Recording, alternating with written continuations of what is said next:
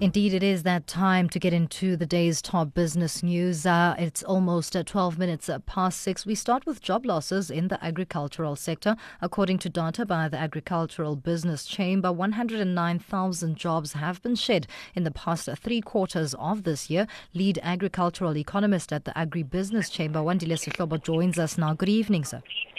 Good evening. Thanks for having me. Thank you for your time, Wandile. Talk us through this data in detail. 109,000 jobs lost just in 2017? Yeah, I mean, look, if you were to look at the fourth quarter of last year and then you compare it to where we were when we were receiving the data for the third quarter of this year, that's roughly around about 109,000. But I mean, look, the picture is mixed here in this.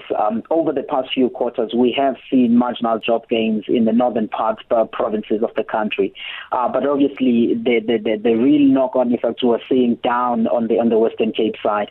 And that's really easy to explain because if you have to look at these numbers, take, for example, the third quarter, and you really drill down onto it to say how much of that is really the drought and how much of it is a seasonal impact. You find that roughly 16% or so is really the seasonal effect, meaning that in the northern parts of the country, we're not really seeing much activity on the ground because it was winter time and stuff. But 84% of those were really the Western Cape side. At this time, on the third quarter of the year, you would ideally or typically see some job gains in there, particularly from the horticultural sector and so, but we didn't see that this year. And I mean, the key reason is what you both we know, which is the drought, and that's really what has been underpinning these results that you're seeing. And you mentioned the drought as the main contributing factor. Was there anything else that affected and maybe increased or resulted in the large numbers that we are seeing here?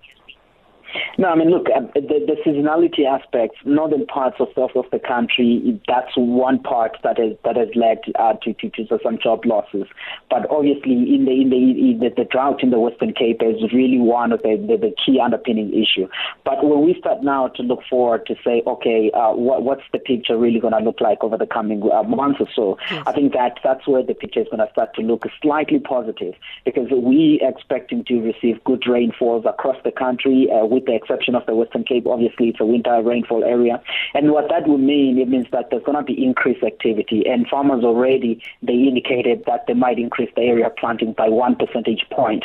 That might look small, but there's going to be a bit of activity. And I think that we might start to see some positive reading on the job numbers when we go on to the next quarter. But that will mainly be in the northern part of the province. But putting that together now, the South African picture, that's where I still worry because in the fourth quarter of the year as well as the first quarter of next year, you typically see increased activity during harvesting and all of those stuff, particularly seasonal labor in the Western Cape province. So it's really uncertain now to say, okay, are we still going to continue to see that activity given the weather conditions of this year? And for where I'm sitting, it's not really looking positive, but we'll wait and see. Speaking of uncertainty, the recent minimum wage that has been approved by Cabinet, of course, still awaiting the approval of the National Assembly as a whole. How would that factor into job losses or fears of job losses in some informal sectors such as agriculture, especially where the fields are concerned? You speak of Cape Town and the likes. No, I mean, look, as per the minimum wage, obviously it will have certain impact. Some of the other industries, for example, the citrus have indicated that they might get on a little bit of a beating, but obviously there is a space or room for those guys to go and present their case.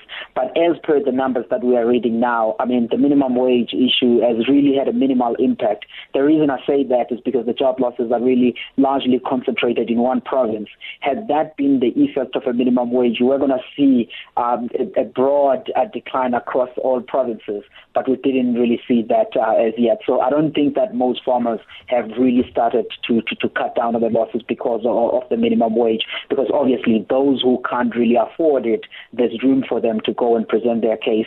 And a large number of them, they've indicated that at least they are slightly comfortable because their wages were somewhat closer to the level that has been proposed in some of the other industries.